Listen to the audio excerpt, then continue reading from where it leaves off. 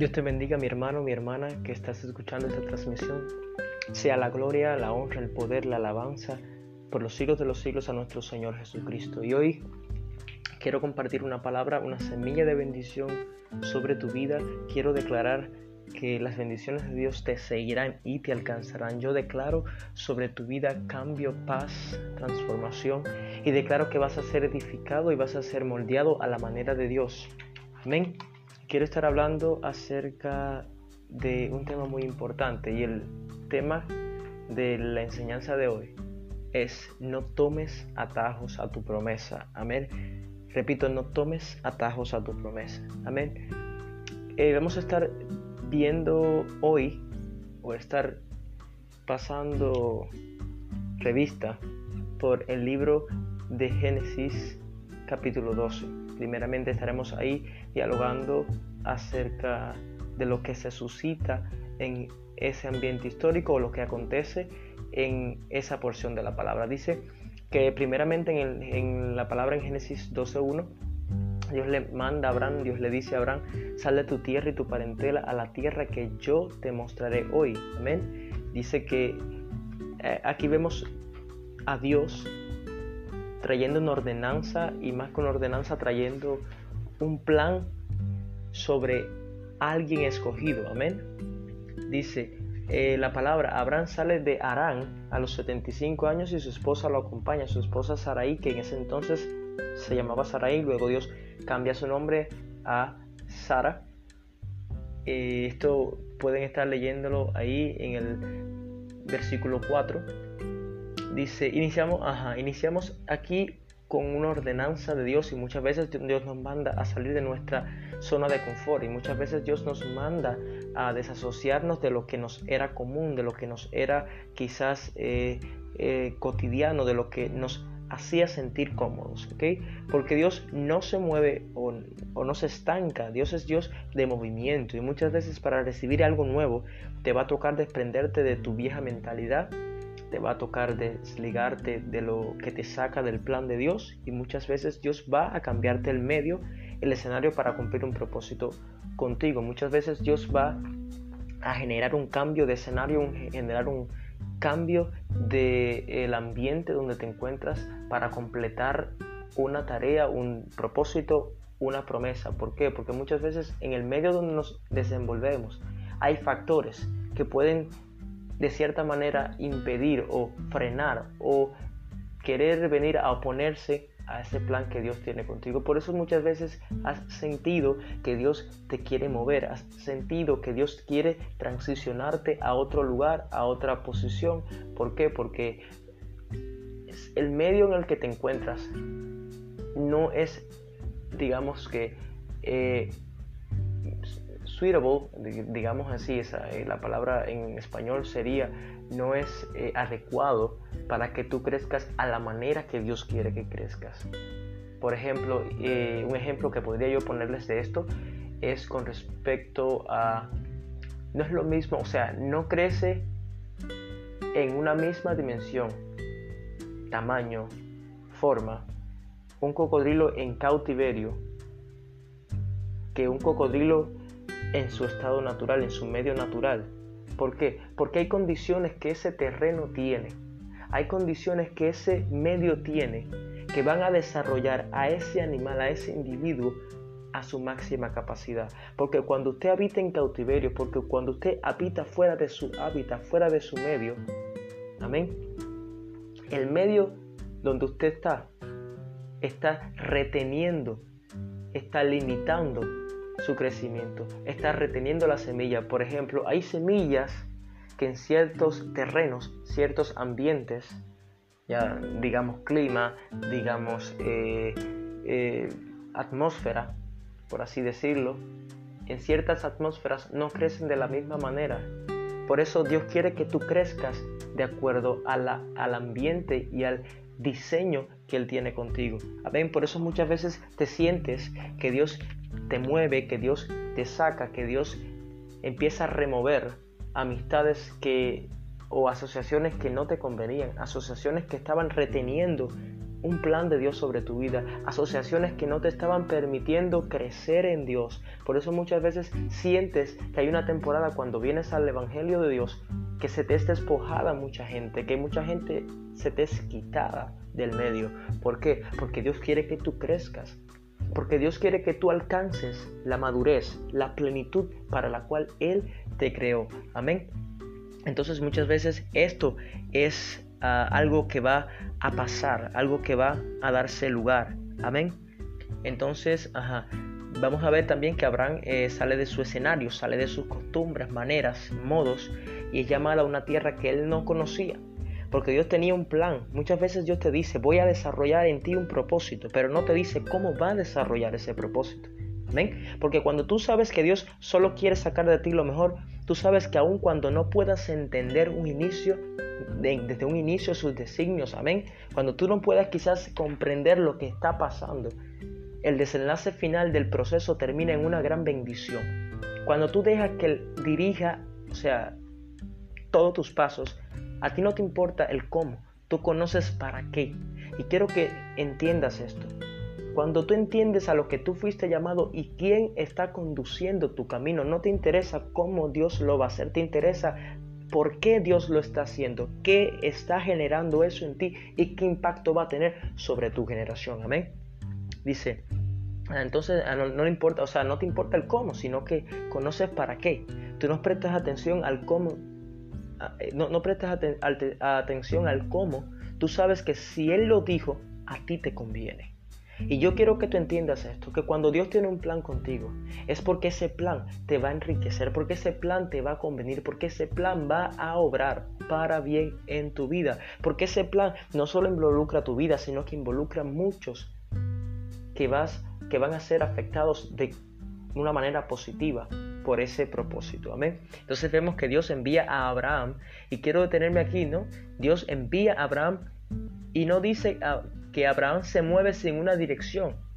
Y tengo que decirte, hoy en día muchas personas en el ministerio tienen la tendencia a moverse sin que Dios haya marcado el rumbo.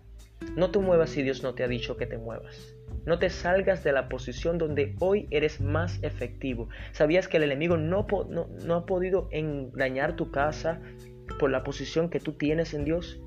Porque has permanecido donde Dios te dijo. Cuando vemos una guerra, vemos que cada soldado tiene una posición que tomar y cada uno es efectivo en la posición que asume. Porque si tú fuiste diseñado para una posición, cuando adoptes otras, estarás fluyendo fuera de tu asignación y fuera del modelo de Dios para tu vida.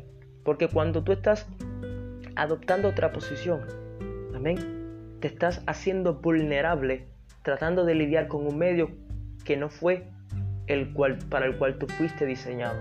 Estarás lidiando con ataques a los cuales todavía tú no estás preparado. Amén. Entonces habla en el versículo 7, quiero que estén ahí con sus Biblias, estemos analizando el versículo 7, dice, a tu descendencia daré esta tierra. Es donde Dios empieza a anunciarle a Abraham, mira, tengo este diseño contigo, tengo este plan contigo, mira, extiende tu vista y esto es lo que tengo para contigo. O sea, a tu descendencia daré este lugar, esta tierra. Pero entonces vemos como el verso número 13, ahí si pueden estar leyendo en el verso número 13, él habla a Sarai y dice, finge ser mi hermana, porque todavía Abraham no entendía propósito, no entendía que él portaba un destino profético de Dios. Recuerden lo que Dios le dice en el verso 7. Les recuerda lo que Dios iba a hacer con él. Amén. Pero entonces dice Abraham, hacen un tipo de maniobra, le dice a Sarai en ese entonces, dirás que eres mi hermana, dirás que somos parientes. Amén. Pero era porque él no entendía propósito. Dice en el versículo 7, Dios le recuerda o le dice, a tu descendencia daré esta tierra. En ese entonces esa palabra no se había cumplido, pero Abraham no entendía la promesa que reposaba en él. Abraham no entendía el plan que Dios tenía con él. Abraham no entendía lo que había sido llamado. Abraham no entendía que él no podía fallecer hasta que esa promesa se cumpliera. Abraham no entendía que hasta que esa promesa no tomara lugar, amén, nada iba a acontecer contra su vida. Y es que muchas veces como hijos de Dios no entendemos los propósitos que Él tiene.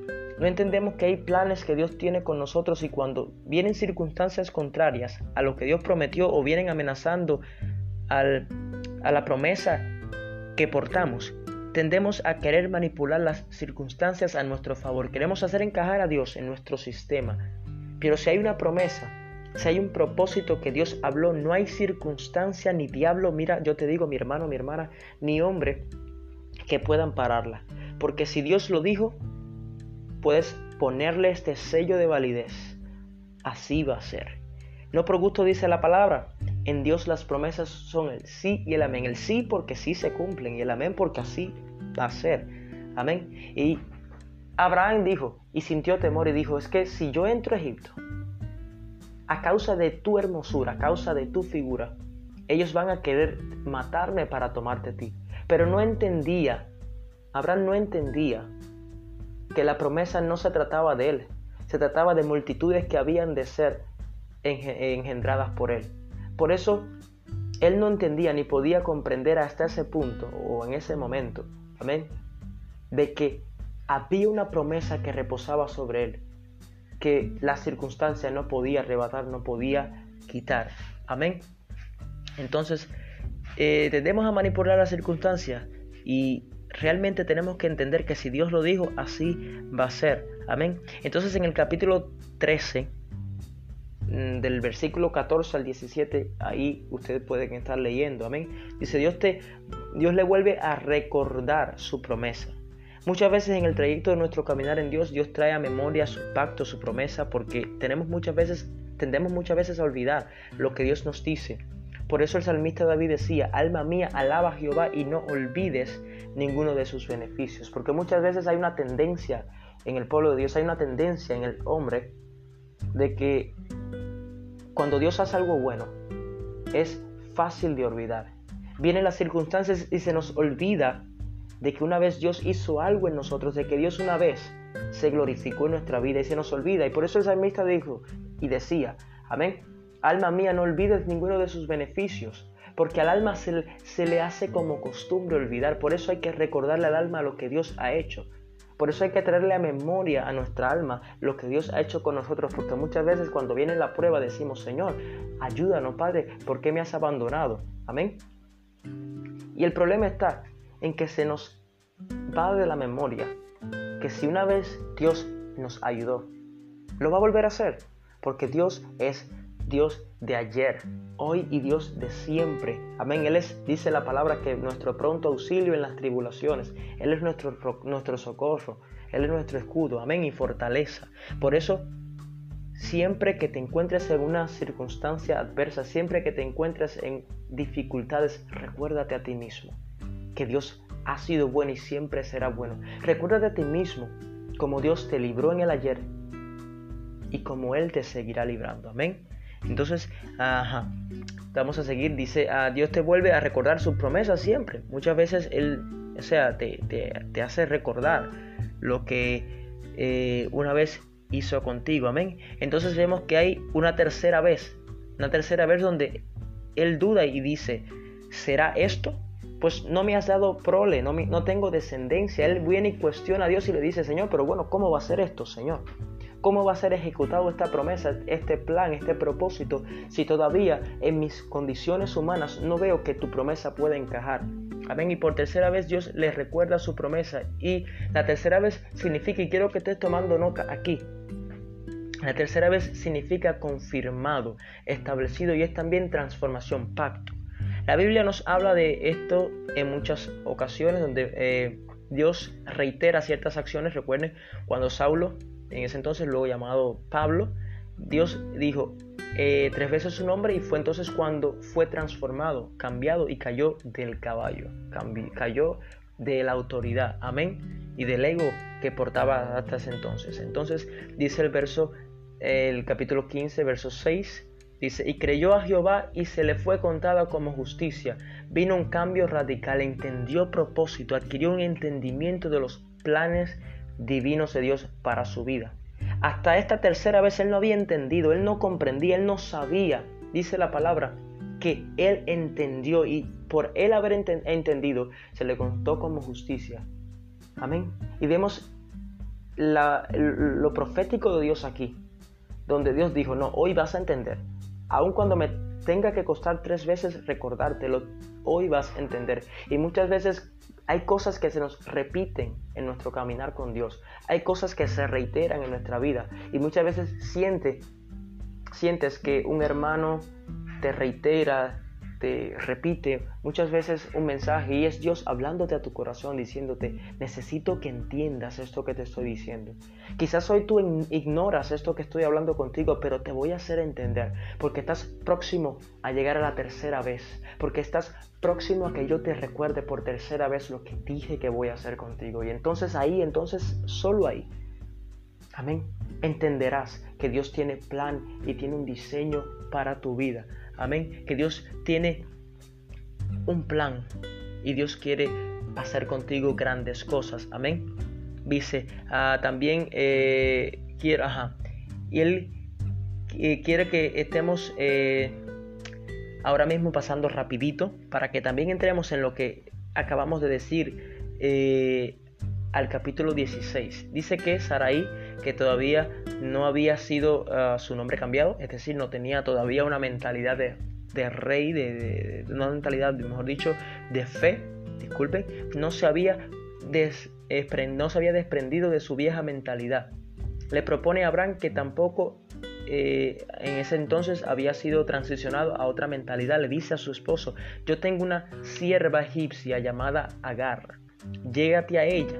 Entonces aquí entramos en el tema de nuestra enseñanza, amén, de lo que compete con este mensaje, amén. Dice, Sarai quiso tomar un atajo porque ella pensó que si podía hacer que su sierva tuviese hijos, estaría acelerando, o mejor, haciendo cumplir el plan de Dios sobre ellos, amén. Muchas veces Dios nos da una palabra profética, una promesa, y lo primero que hacemos es el analizar cómo va a ser, y muchas veces nos parece mejor tomar atajos que esperar en el tiempo perfecto de Dios. Y es que muchas veces las promesas de Dios van a venir destruyendo tu mentalidad humana, van a venir desafiando tu fe, van a venir quebrantando tu sistema de conocimiento, tu entendimiento, lo que has aprendido, lo que has vivido, tu experiencia. Va a venir rompiendo toda mentalidad humana, va a venir rompiendo toda filosofía humana, todo lo que responde a lo natural. La promesa de Dios siempre va a venir rompiendo ese esquema natural.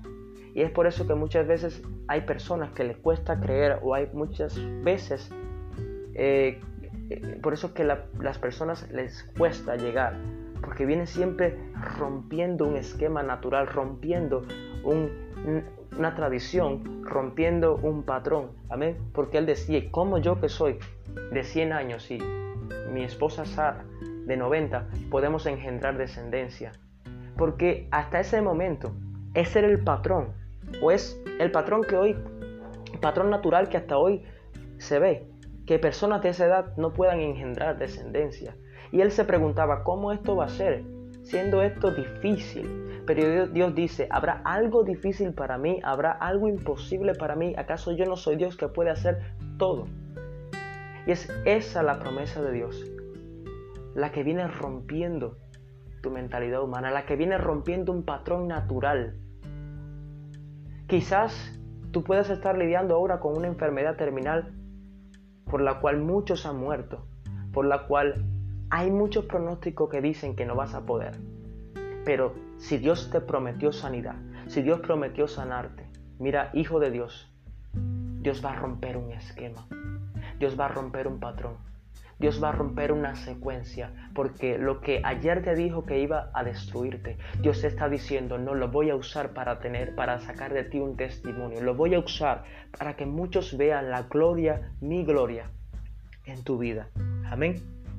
Entonces, muchas veces queremos, como Dios decía, queremos hacer o tomar atajos, amén, y no queremos esperar en el tiempo perfecto de Dios, y no queremos o nos resistimos a la idea de que la promesa de Dios venga y desafíe nuestra fe, amén.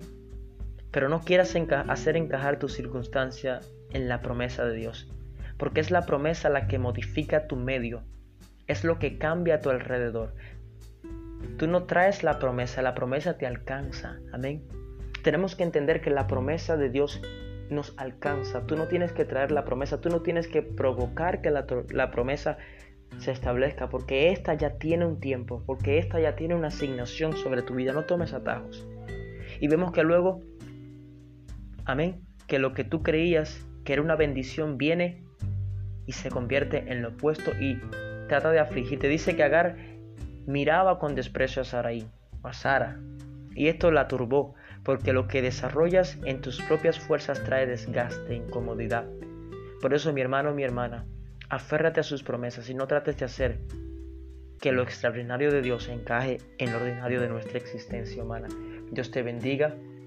Sea la gloria para nuestro Señor Jesucristo. Espero que esta palabra haya edificado tu vida. Espero que esta palabra haya, amén, traído cambio y transformación en ti. Espero que esta palabra sea una semilla que dé fruto, una semilla que traiga sanidad, que traiga libertad, que traiga entendimiento, que traiga sabiduría sobre tu casa y sobre tu familia. Y si estás esperando en una promesa de Dios, no tomes atajos.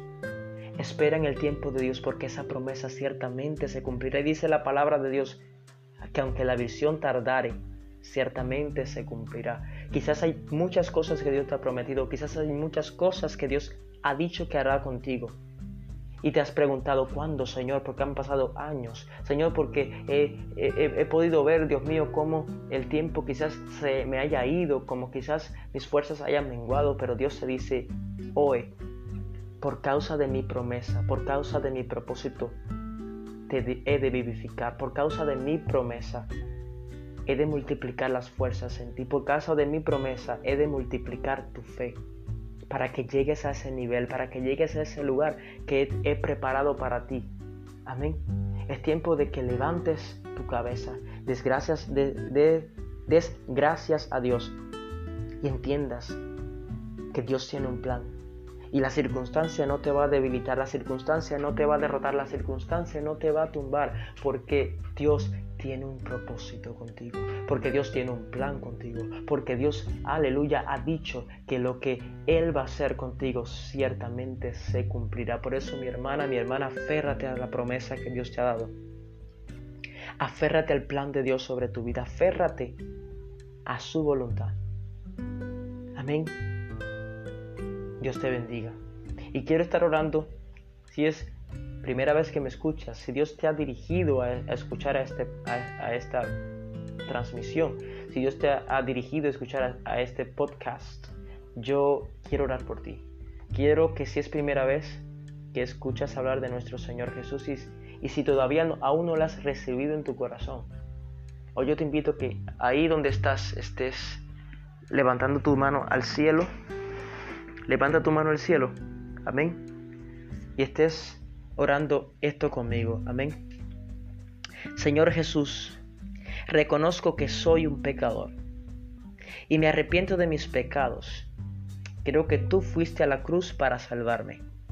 Te ruego que perdones mis pecados, que me ayudes a cambiar en mi vida todo lo que me pueda separar de ti. Por fe te recibo como mi único Salvador y Señor. Te entrego mi vida, cámbiala. Gracias por aceptarme, Señor. Dile, ven y múdate, Jesús. Ven y múdate, Espíritu Santo, y haz morada en mí. Ven y cambia, ven y transforma, ven y renueva. Padre, yo sé que necesito de tu cambio, que necesito de tu acción en mi corazón. Te doy la gloria y la honra y te digo amén y amén. Gracias por estar aquí. Dios te bendiga.